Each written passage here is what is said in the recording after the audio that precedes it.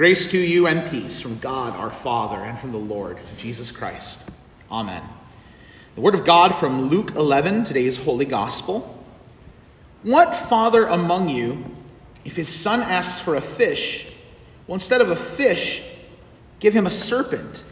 Or if he asks for an egg, will give him a scorpion? If you then, who are evil, know how to give good gifts to your children, how much more will the Heavenly Father give the Holy Spirit to those who ask him? This is God's word.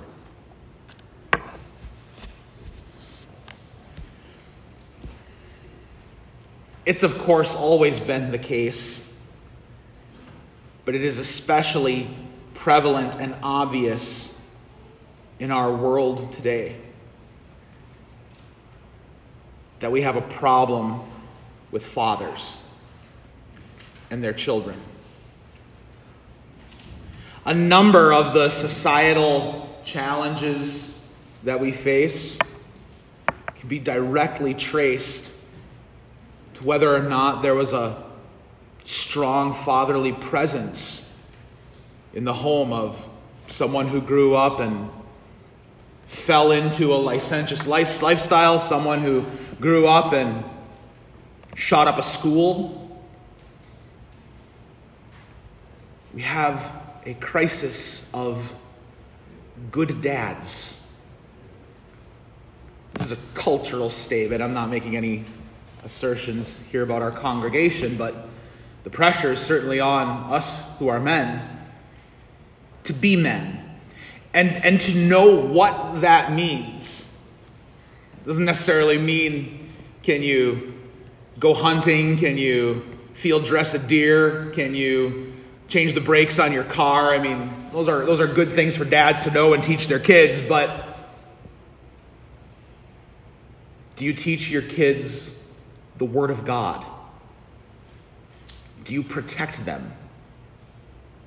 Do you instill values that will teach them to be kind, compassionate, thoughtful people rather than socially disjointed people, as so many of our young people are today? Some of you I know have personally, as either fathers or mothers, experienced brokenness with your children. Perhaps there's few things sadder than when a parent and a child don't speak.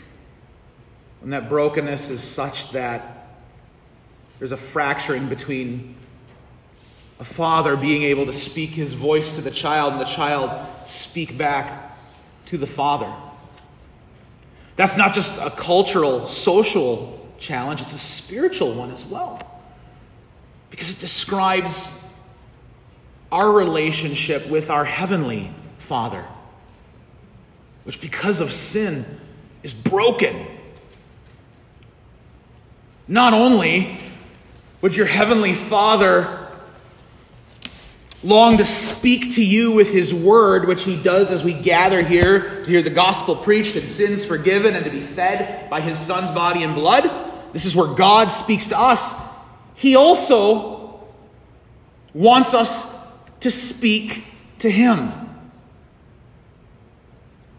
And this is the key to prayer. Prayer is the children of the Heavenly Father, as we just called ourselves in the hymn we just sang. Children of the Heavenly Father who speak to Him, knowing that He is their Father. And just as is the case in the terms of earthly fathers and their children, it grieves the Heavenly Father when you, His children, and me, His child, don't speak to Him. It is not hard to develop a pattern of daily prayer. It does not have to be combing through your heart to find the right words, the right flowery language to somehow convey what you're feeling to God, your Father. Jesus gave us a simple way in the gospel today. It's a little bit more condensed version of the Lord's Prayer in Luke's gospel, but it's familiar to you. When you pray, say, Father, hallowed be your name. Your kingdom come. Give us each day our daily bread, and forgive us our sins, for we ourselves forgive everyone who is indebted to us. And lead us not into temptation. The Heavenly Father's children go to the Father because they expect him to give them good things. And that's what the rest of the text details this morning as well. That we have a Heavenly Father who wants to give good things to his children. That is his desire, to give you good gifts. And every earthly father who is present in some way, shape, or form, and I know, sadly, there are all too many cases where a father is absent and missing. But in the cases where a father is present, he at least has some instinct, some inclination, I'm supposed to do things and give things to this child of mine. That is basic fathering. And certainly many of us as earthly fathers fail on a regular basis. Some fathers give their kids only junk food and fast food and horrible things to eat. They don't do the things spiritually they're supposed to do for their children. They let them sit in front of screens all day. They set a horrible example, but at the very least, a father knows, well, this child is going to expect things from me. I ought to give them to him or her. If even evil fathers understand that, Jesus' point is, how much more will your heavenly Father give you good gifts? How much more will the Heavenly Father give the Holy Spirit to those who ask him? Here, Jesus unlocks what prayer is for us and shows us the best sort of prayer. Children of the Father who go to him to receive the Holy Spirit from him. Now, I know that many of us will look at this Lord's Prayer, the one we say so often, the one we say every single Sunday here, and I don't doubt that many of you say it either daily or regularly in your homes as well. At least I hope you do.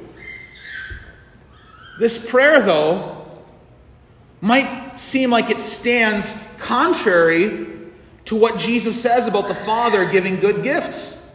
So we're taught to pray, Father, hallowed be your name. And yet we see the name of God far from hallowed, but dragged through the mud everywhere we turn. We're said to pray, your kingdom come. And yet we live in a world where often it seems as though God's kingdom is as far away from us as it could ever be. Give us each day our daily bread.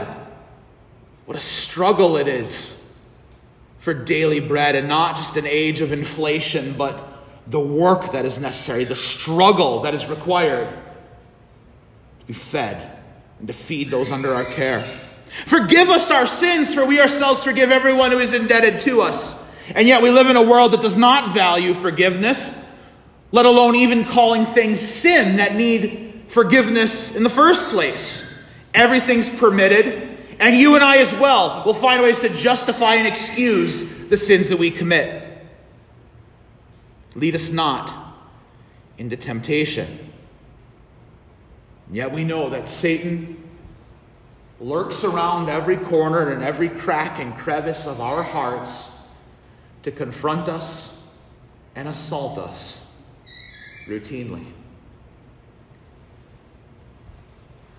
It might seem as though this Lord's Prayer that we pray so often, expecting that our Father will give us good gifts,